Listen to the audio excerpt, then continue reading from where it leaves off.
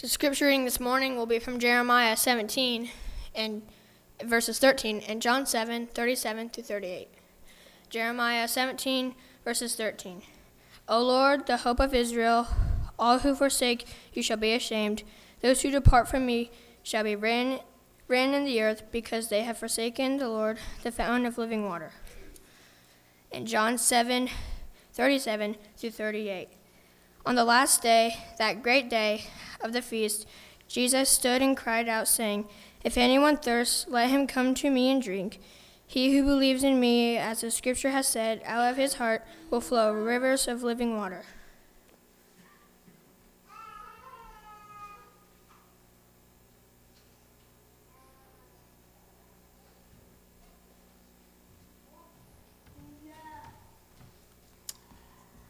Good morning, everyone. It's good to see everyone this morning. Appreciate everyone being here. Appreciate the opportunity to preach. Appreciate Eli for the scripture readings that he just read for us this morning. Appreciate the songs that were just led. Dylan, you got it right. He contacted me and said, Uncle Kyle, I just want to know what you're preaching on. I want to match what you're going to be talking about with the songs, which is so great. It's what he should be doing. He even went so far he wanted to match my outfit.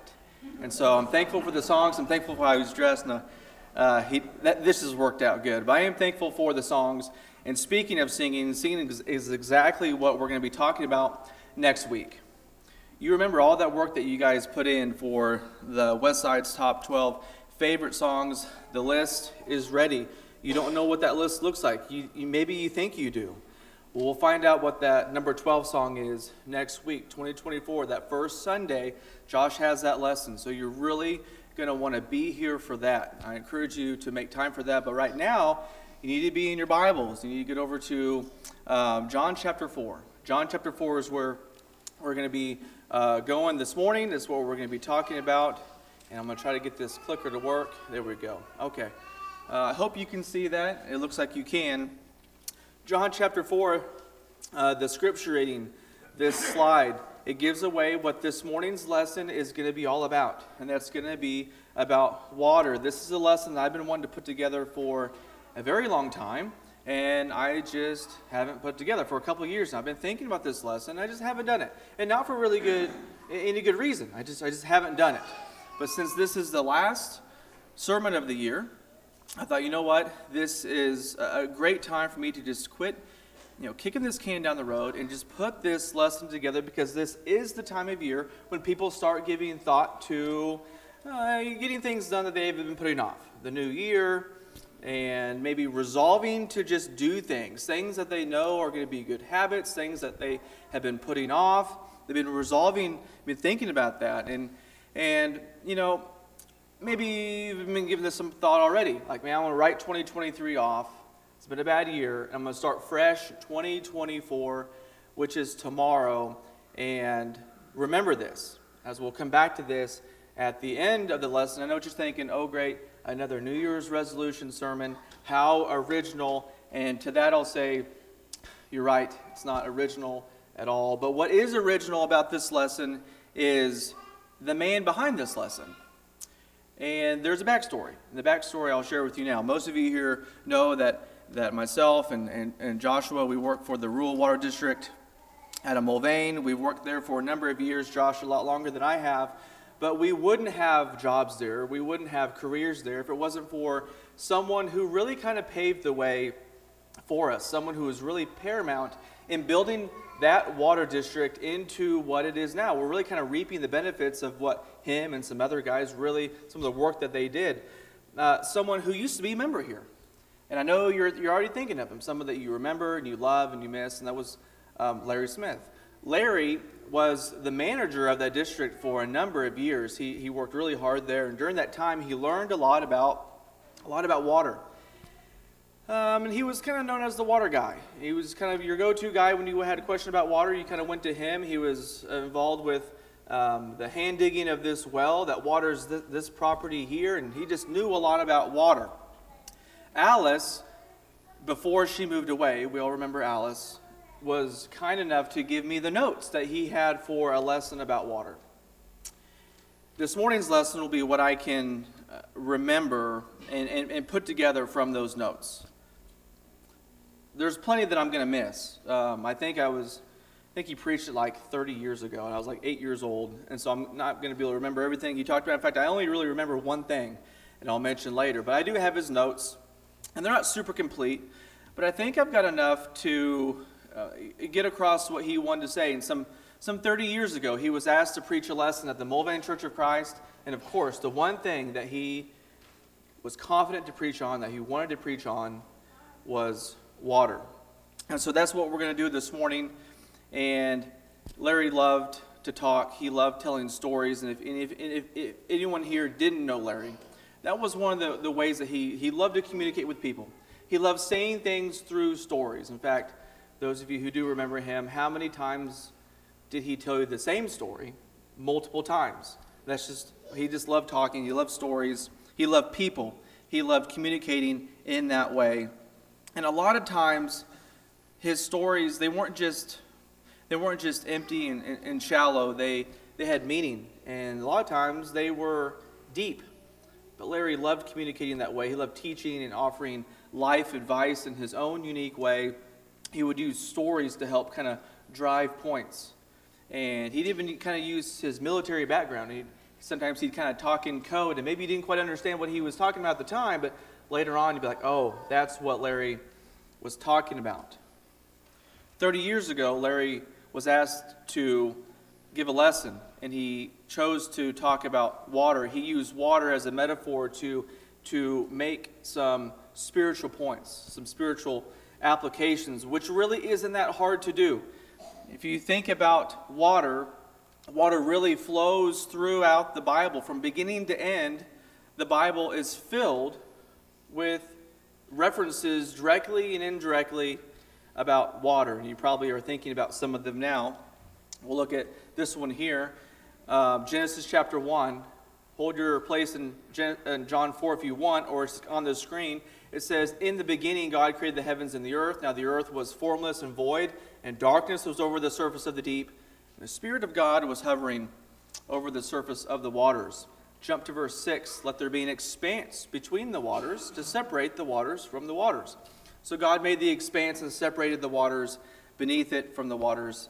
And it was so. And then verse 9, "And God said, let the waters under the sky be gathered into one place, so that the dry land may appear. And it was so. God called the dry land earth, and the gathering of waters he called seas. And God saw that it was good." Such an essential component of life, just created right at the start, right out of the gates. Go to the end now of your Bibles. Turn all the way to the end to the book of Revelation. Book of Revelation, chapter 22 and verse 17. I'm going to read from my Bible because I just feel like it's better if I look down instead of up. Revelation chapter 22 and verse 17. "The Spirit and the bride say, 'Come.' Let the one who hears say, 'Come.' And let the one who is thirsty come. Let the one who desires take the water of life without a price." From the very start to the very end, and over what I found 720 times in between, water runs throughout Scripture, reminding us of its importance, of its the magnitude of it, both physically and spiritually. In fact, did you know that water is mentioned more than faith, more than hope, more than prayer, more than worship? There is no doubt how important water is. We know this. Its usefulness, its power to heal and purify and cleanse and even to destroy. You can't help but think all the times that water is mentioned, where it's used. You know, we already mentioned creation, but maybe you're thinking about, well, the flood. You know, water was definitely involved with the flood. Maybe you're thinking about, little baby Moses floating down the Nile River. Maybe you're thinking of the parting of the Red Sea, or maybe you're thinking of the Jordan River, or baptism, or Jesus turning water into wine. Maybe you're thinking of Peter trying to walk on water. Water is everywhere throughout Scripture. And these are just a tiny number of examples that shows water being used in Scripture, used by God. It pours out of the Bible everywhere. And maybe you're thinking of all these different water references because you are mostly water. God created us to have approximately 70% of our bodies to be water, right? We've always heard that most of our bodies are water. Approximately 85% of your brain is water. We know that a lot of the Earth's surface is water. Around 75% of the Earth's surface is water. Give this some thought, that the water that we have on this earth, it's the same water that was created. It just gets recycled and it gets reused. It's just the same amount. Just you know that the hydrologic cycle with evaporation and transpiration and condensation and precipitation. That's what we're talking about. God did that. God made that. And he just this system that just kind of works on itself and just keeps replenishing and providing and just that the recycled process just starts over. And you know that, which means the water from your faucet, maybe you've got water in front of you that you're sipping on right now, could have some of the same molecules that Jesus drank, or Moses, or Paul, or whoever your favorite Bible character is. Could be drinking some of the molecules that were in their body. And that's a neat thing to think about. But water is life, and water is everywhere. And Larry knew this, and he made a career. He made a living. He provided for his family, delivering this most important resource commodity that this earth has. And so again, it's no wonder that this universal need, he had this opportunity to teach this lesson to the members of the Mulvane Church of Christ some three decades ago. No wonder, because it's just everywhere throughout Scripture, and he knew it really well. But the thing is, he wasn't the first to do this. He wasn't the first to use water to teach a lesson or to use water as a metaphor. Jesus, the greatest teacher of all time, he did this. And probably the most popular example of this would be in John chapter 4.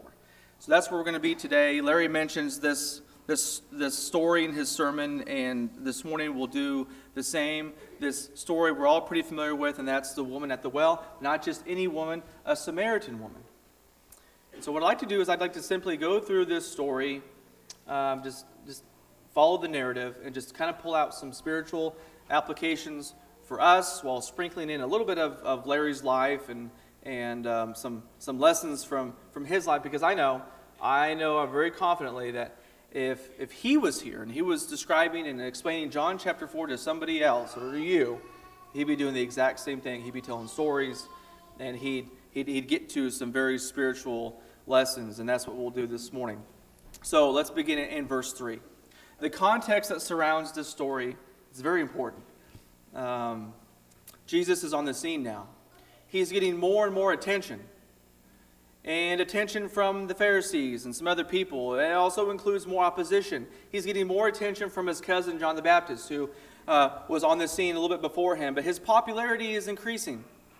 He's getting more looks. And because of this, he's going to leave where he's at, Judea, and he's going to travel north to Galilee, away from Jerusalem, which is where the heart of all this opposition and this Jewish rule and leadership is found. And so if you look at verse 3, he left Judea and he departed again for Galilee, and he had to pass through Samaria. Jesus has an appointment that he needs to make. But he doesn't have to go through Samaria geographically. He didn't have to. There's a different route that he could have taken. He could have crossed the Jordan River and went up through Perea and then back across the Jordan River again, but he didn't, because he knew that he has this very important encounter that he needs to make, right? So you read verses 5 and 6. So he came to a town of Samaria called Sychar, near the field that Jacob had given to his son Joseph. Jacob's well was there, so Jesus, wearied as he was from his journey, was sitting beside the well. It was about the 6th hour. John is not just throwing out irrelevant information here about Jacob and his field and this well. It's very important. It's going to come into play a little bit later. But keep that in the back of your mind, because it's going to play a part in a moment. But right now, look at verse 6. Verse 6 talks about how he was weary. The apostles, in their writing, it's great. You look at the Gospels, they never really held back from showing Jesus' humanity and showing that he was a real person. They never obscured or tried to cover that up, of showing that.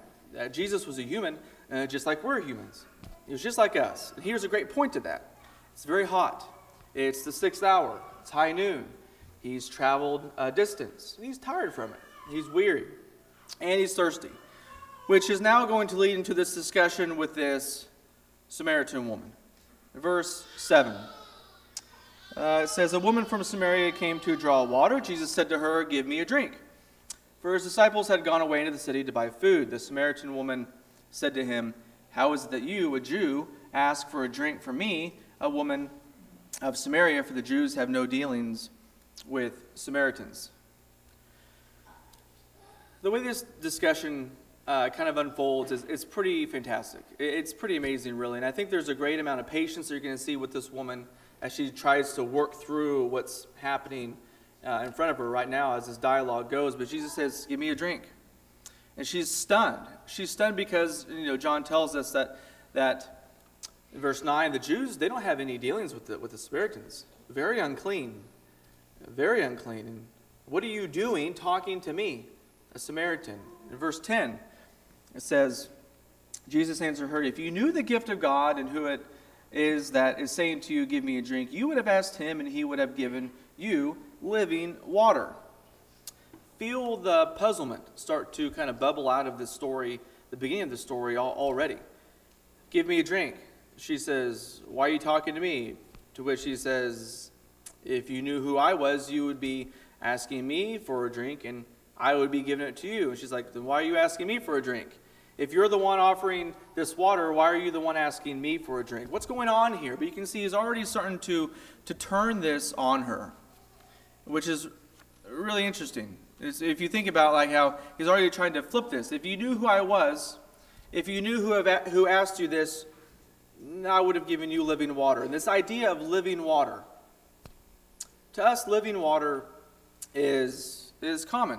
We are used to living water. Living water it's just water that's there. We don't have to go to a well. We go to the water fountain. We go to the sink. We go to the refrigerator. We hit the tap. Living water is there. Back then, though, it wasn't. It was extremely valuable if you could find a river that flowed. If you found this flowing, moving river, fountain, living water, if you had that, it was such a blessing. It was rare. And so that's the idea of what this is, and that's exactly what Larry had spent a big chunk of his life providing. This living water, living rural water. And guess what? It's still extremely valuable. But Larry would deliver this water to people out in the country, to people out in the county who didn't have access to living water. He'd bring it to them, provide it for them. But it's still very valuable today and something that we take for granted. But people still use wells, right? House I'm on, Larry dug the well. This is Larry's shirt too, by the way. I'm on a well, and the technology is great. The advancements to where drawing the water out of that well is a lot easier. I can just kind of go to the tap, but it's not very useful when the power goes out, right? And sometimes wells just go bad, or they go dry, or they get contaminated, and then your well doesn't do you a lot of good. So rural water, or living water, it's extremely valuable. It's a great blessing. Turn it on, and it's there. It's living. And so Jesus is saying to her, if you knew who I was, you wouldn't have to be digging in that well, dealing with the hardship of a well. I would give you this flowing, living water. And of course, she's intrigued by it. Look at verse 11. Let me get caught up here. Yes. And I knew I was going to get behind. We'll go there. Verse 11. The woman said to him, sir, you have nothing to draw water with, and the well is deep. Where do you get this living water? She's going back to the initial question. Sir, you asked me for water. You don't have a bucket. The well is deep. Where do you suppose you're going to get this flowing water? And notice in her mind, there's no flowing water around here. That's not here. That's why we're at this well. There's no river. There's nothing flowing. Rural water hasn't made it this far out here yet. How do you suppose you're going to provide me with this living water? So you look at verse 12. Are you greater than our father Jacob? He gave us the well and drank from it himself, as did his sons and his livestock. Notice what she turns this into. Jacob is the one who put this well here. If you're able to find flowing, living, real water, does that make you greater than Jacob? Jacob's our father. He's a pretty sharp guy. You know, there's no river around here. He's the one that put this here. So we really appreciate him, and we have a lot of trust and confidence in him. Are you saying that you are greater than Jacob? That you can find better water than what he has given us? And so you can tell that by Jesus' response here, it's exactly the point that he wants to make. She's taking the bait here. If you look at verse 13, Jesus said to her, everyone who drinks of this water will be thirsty again, but whoever drinks of the water that I will give him will never be thirsty again. The water that I will give him will become in him a spring of water, welling up to eternal life. What a great picture that Jesus is laying out for this woman right now, this description of, here is what I am able to offer you. Here is what you have. You have a well. If you drink from it, though, you're going to be thirsty again and again, and you're going to have to keep coming back, but the water that I give you, you'll never be thirsty again. And so you imagine that for a moment, that you'll never be thirsty again. But he's going to ratchet that up a little bit. He's going to say it'll be a spring that's going to flow into eternal life. And so look at the woman's reaction to this in verse 15. The woman said to him, Sir, give me this water, so I will not be thirsty or have to come here to draw water. It's hard to draw this water up. You've got this flowing, living water. Well, that sounds pretty good. Let's have it. How do I get that? But she's completely missing the prophetic cues that Jesus is giving to her. Like, there's no doubt that Jesus is being subtle, but the metaphor that he's using is not unfounded, right? The Old Testament prophets spoke a lot in this way. If you look at Isaiah chapter 12, it says, Behold, God is my salvation. I will trust and will not be afraid, for the Lord God is my strength and my song. And he has become my salvation. With joy you will draw water from the wells of salvation. And you will say in that day, Give thanks to the Lord, call upon his name, make known his deeds among the peoples. Proclaim that his name is exalted. When the Messiah comes, guess what's going to happen? You're going to draw water out of that well of salvation. Zechariah in chapter 14 verse 8 and 9, on that day living waters shall flow out of Jerusalem. Half of them to the eastern sea, and half of them to the western sea. It shall continue in summer as in winter, and the Lord will be king over all the earth. On that day the Lord will be one, and his name one. Ezekiel chapter 47. As I went back, I saw on the bank of the river very many trees on the one side and on the other. And he said to me, This water flows toward the eastern region and goes down into the Arabah and enters the sea. When the water flows into the sea, the water will become fresh. And wherever the river goes, every living creature that swarms will live, and there will be very many fish. For this water goes, that the waters of the sea may become fresh. So everything will live where the river goes. Jesus is using all kinds of prophetic imagery here. Living water, fountains pouring up, wells. You can have it. It's available to you if you knew who the one is that's you're talking to. Who the one that's telling you about this. But she's not getting it. She's thinking physically. She's spiritually dense, which is not uncommon, especially in the book of John. If you think, like John does a good job of showing people that are spiritually dense. If you back up to John 2, when Jesus is talking, he's talking about destroy this temple and in 3 days I will raise it up. And what do they say? The temple is being built for 46 years. What do you mean? They don't get it. They're spiritually dense. John 3, Nicodemus. How can someone enter back into their woman's womb and be born again?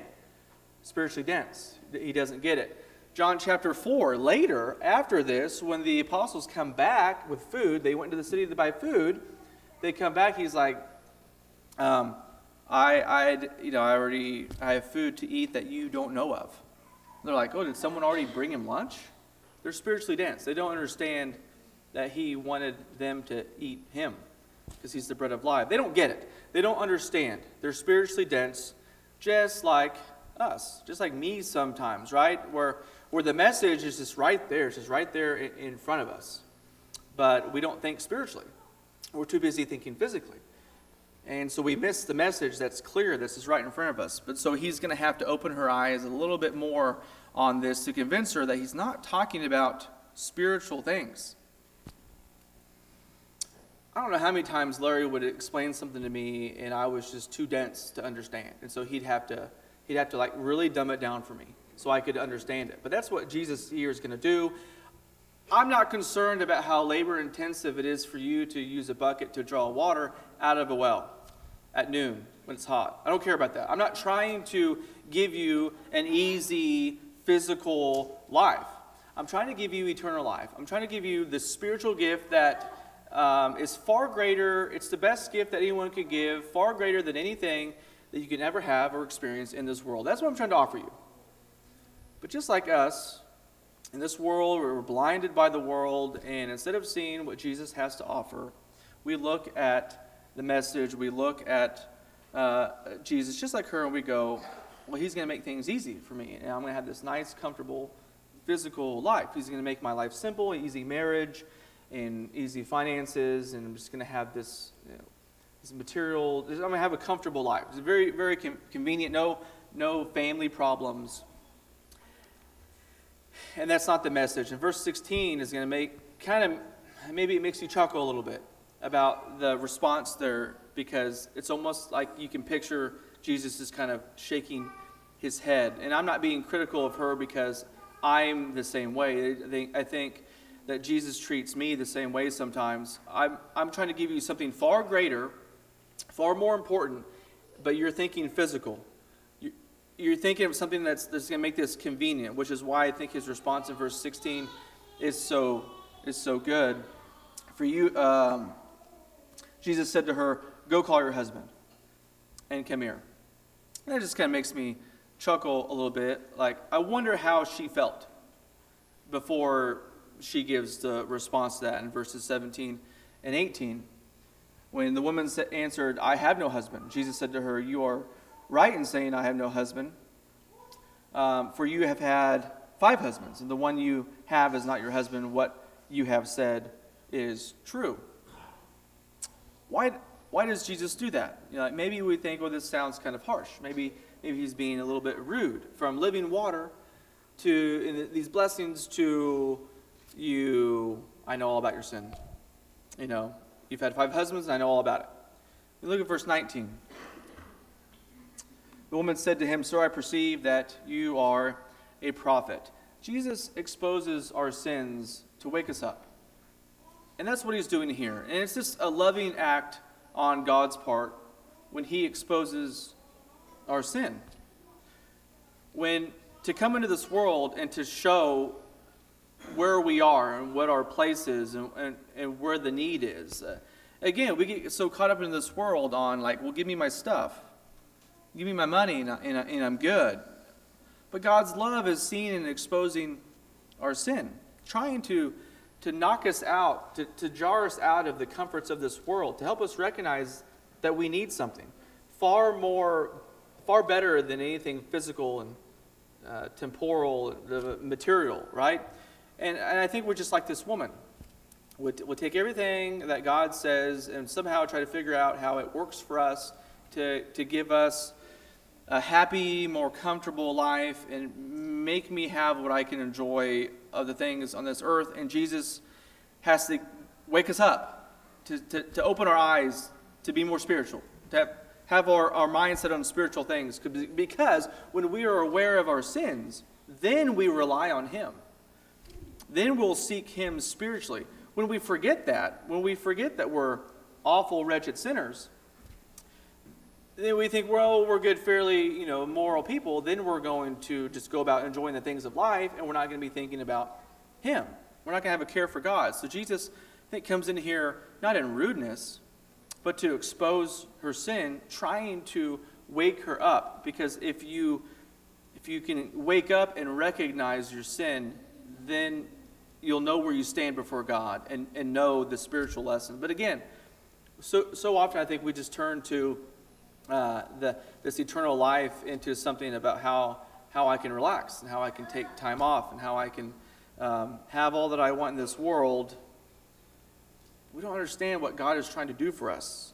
And I think we see that in the religious world today. I think we see that with churches today, and it's what churches turned into is show up for an hour, kind of pay your dues, and I'll see you when I see you. What an insult. God is trying to give us eternal life, and we're turned into, well, what's the minimum I have to do to get that? What's the minimum amount of time I have to be here to get that? That's what I want. That's what we turn that into. And we're the Samaritan woman. We're standing here. They're going, like, make my life easy. Give me some easy water. And Jesus is looking at us and saying, don't you see your sin? Don't you see it? Like, don't you see what I have to offer you? I'm trying to offer you this spiritual life. And if you knew who you were talking to, you'd be asking me for this living water. And that's why Jesus turns the story the way he is, not to be rude, but just try to get her to understand what really is going on. And I think it kind of works. And you look at verse 20. If you read verse 20, our fathers worshipped on this mountain, but you say that in Jerusalem is the place where people ought to worship. She transitions now to at least a spiritual question. You think back to Deuteronomy 27, and she says, well, y'all say, Jews, that Jerusalem is the place, but my ancestors say here, Moses says here, where do you say? Which is it? And then you have this great answer in verse 21. Jesus said to her, woman, believe me, the hour is coming when neither on this mountain nor in Jerusalem will you worship the Father. You will worship what you worship what you do not know. We worship what we know, for salvation is from the Jews. But the hour is coming and is now here when the true worshipers will worship the Father in spirit and truth. For the Father is seeking such people to worship him. God is spirit, and those who worship him must worship in spirit and in truth. What a phenomenal answer that he gives her. God is now not going to be worshipped by location. He's going to be worshipped through Jesus, not the temple or some mountain. It's going to be through access, and atonement is going to be through Jesus. You'll find it through him. Me, he says. It's all going to go through Jesus. And that great phrase at the end of verse 23 says, the Father is seeking these kinds of people. That's who Jesus wants. When we appreciate the gravity of our sins, when we recognize our place, when we recognize the amount of grace that's been bestowed to us, when we put all that together and we're awakened and we realize like we're not spiritually dense, then we'll seek. And then our primary concern will be, okay, I want to worship him. And if I'm going to worship him, I'm definitely going to do it in the right way, with the right heart, because I care about him and I understand him, what he has done for me. And it's not about my convenience. It's not about my comfort. It's about him. And so I'm going to worship him with the right heart, and I'm going to worship him the right way. Verse 25, though, it seems like she's not quite satisfied with that answer. It's like, well, maybe she was like, well, I was hoping you'd say Samaria. But in verse 25, it says, the woman said to him, I know that Messiah is coming. He who is called Christ, when he comes, he will tell us all things. And then, of course, we know, verse 26, Jesus said to her, I who speak to you am he. Imagine her in that moment. Her mind, most likely, going back to everything that they just talked about, that whole discussion. I can just imagine her face. I can imagine my face. Like it clicks. Oh, the one who I'm talking to is the Messiah. Remember all that if you knew who I was talk? If you knew who you were talking to? Like you've got something more important to offer? Yeah, that's right now. And verses 13 and 14 again, I'm just going to read again. Jesus said to her, everyone who drinks of this water will be thirsty again, but whoever drinks of the water that I will give him will never be thirsty again. The water that I will give him will become in him a spring of water, welling up to eternal life. You know, Larry spent a lot of time in Ethiopia, and he was in the military is what took him over there. And him and some guys, and thank you, Josh, for reminding me of this, and I spoke with Alice just to make sure I'm going to say the right things. But they took like a leave of absence, and a number of the military guys, the army guys, and they would put in wells for the locals. They'd go dig wells for the locals in Ethiopia. What a cool thing. I think that picture came out okay. But water was scarce there. And he really wanted to help provide this need. But the water that he was providing wasn't the water that Jesus is providing. Because those locals, they would have to go to that well over and over and over again to get the water. And they're going to be thirsty again and again and again. It would be amazing, though, if you could drink water physically and you would never thirst again. But spiritually, think about what God is offering. Whoever drinks the water that I am offering will never thirst again. Never be thirsty in mind. Jesus is calling to our mind that what you are lacking, he is providing. That he's going to be the resource for that if you will just drink from him. Everything you think you need, but you go out into the world to try to find it. You try to find this through the satisfaction of whatever it is, but it's not working. But what Jesus is offering is working. And we live in a world right now that they're just going to look for this in all the wrong places. They're going to look for this satisfaction, the answer to all their problems. And it's exactly where this woman is. You know, she's trying to use worldly things to be the lasting satisfaction and fill the void that's in them, in her, and that's not the answer. And we do that, right? The world tries to do it through all sorts of desires and evil and sins and immoral activity, trying to fill that void, right? Trying to look for it, find that meaning. And so what happens is when we do that,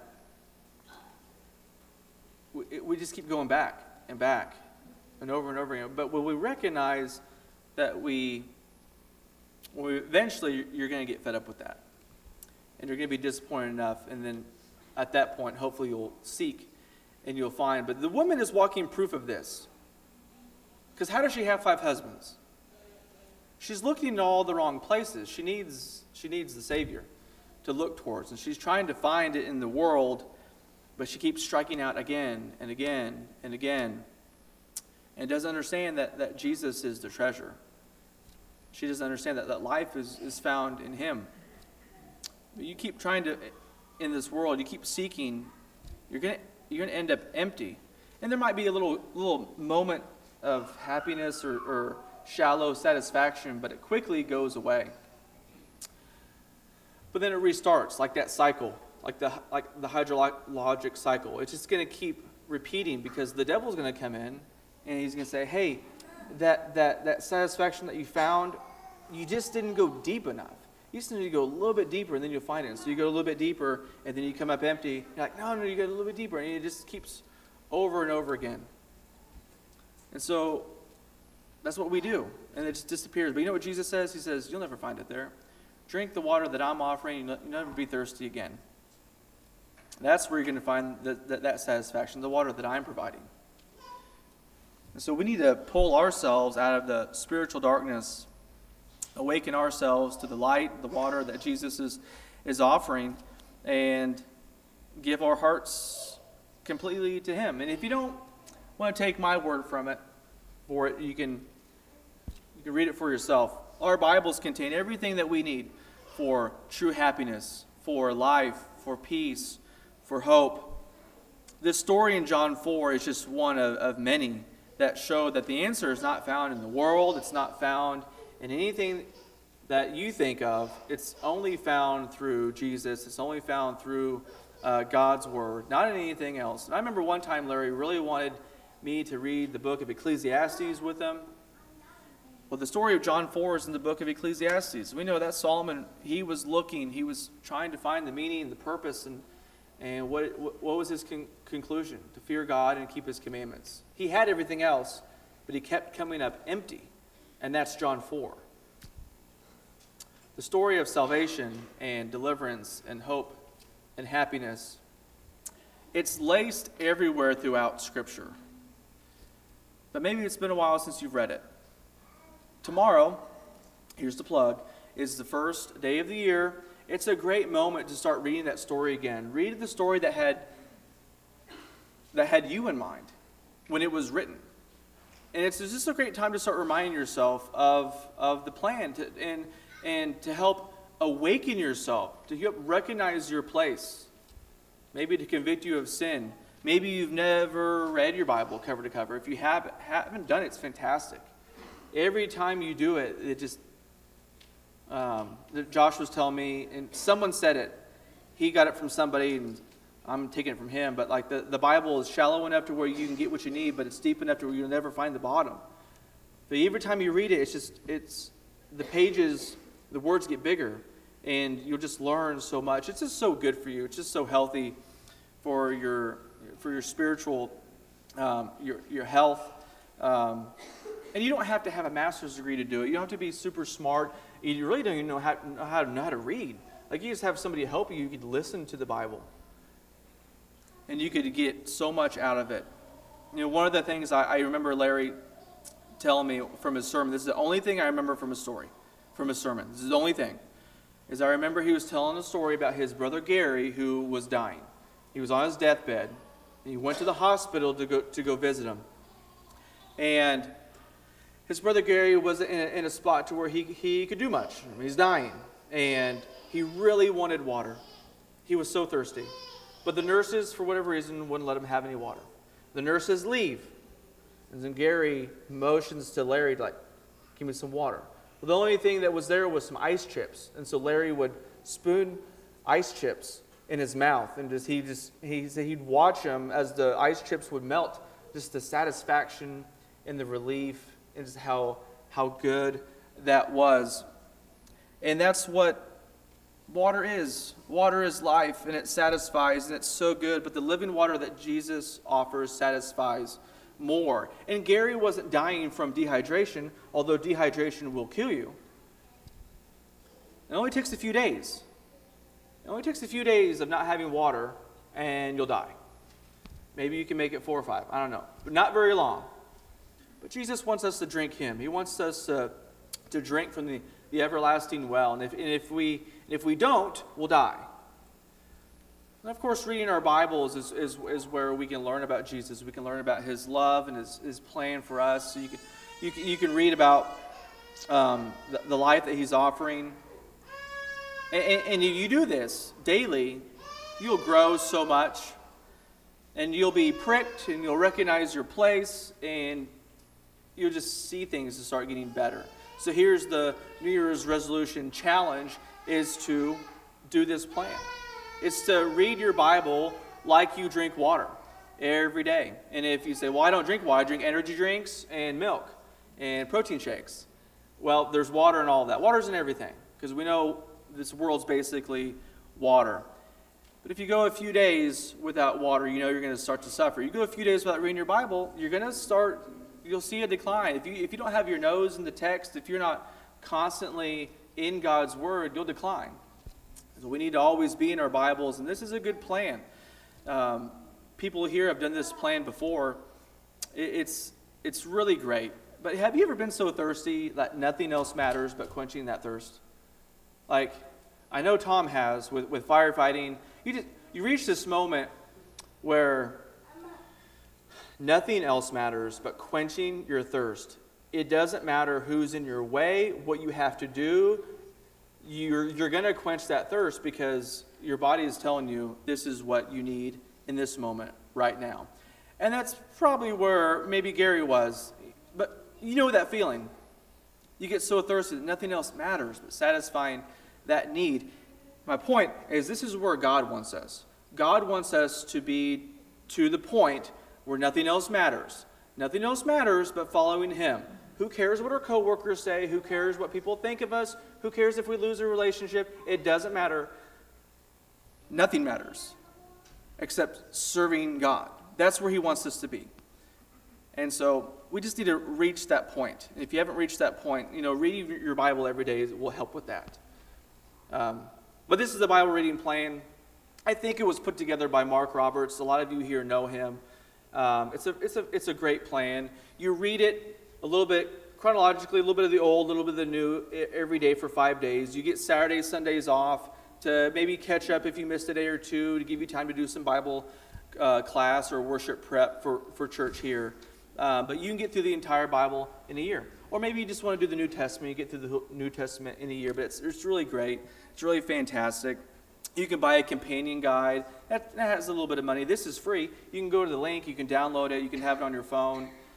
There is printed copies in the back. On the table to the right, as you're walking out, there's 30, 40-some copies. There's 2 pages. So if you're going to grab one, grab 2. And you'll have the whole 52-week schedule. But it's a great schedule. And if you want to buy the companion guide, maybe, kind of help explain what you read. You do your reading, you read the companion guide. Hey, here's what you just read. Kind of just kind of help you there. But this could really be helpful to you. So again, a copy of the link, copies in the back. Take as many as you want. But God's Word is powerful. God's Word is going to do what it does. It's going to prick. It's going to convict. And it's going to offer life to those who seek it. So let's drink from that water. And speaking of water, there's water right behind me. And it's ready for that person who has made the decision that nothing else matters. Nothing else matters but serving God. I'm going to be obedient, faithful, humble, and I'm going to be submissive at this point because I'm thirsty for life. This moment's for you. Maybe though you think you're fine. Maybe you think, you know what, think I'm good, I've got time. And to quote Larry, you're in denial. And I'm not talking about the river. That's the last water pun of the lesson. But in all seriousness, this is the opportunity for you to make your life right. And it's what everybody here at God would love nothing more than for you to get your life right if it's not. So come forward right now if you have any spiritual concern as we stand and as we sing.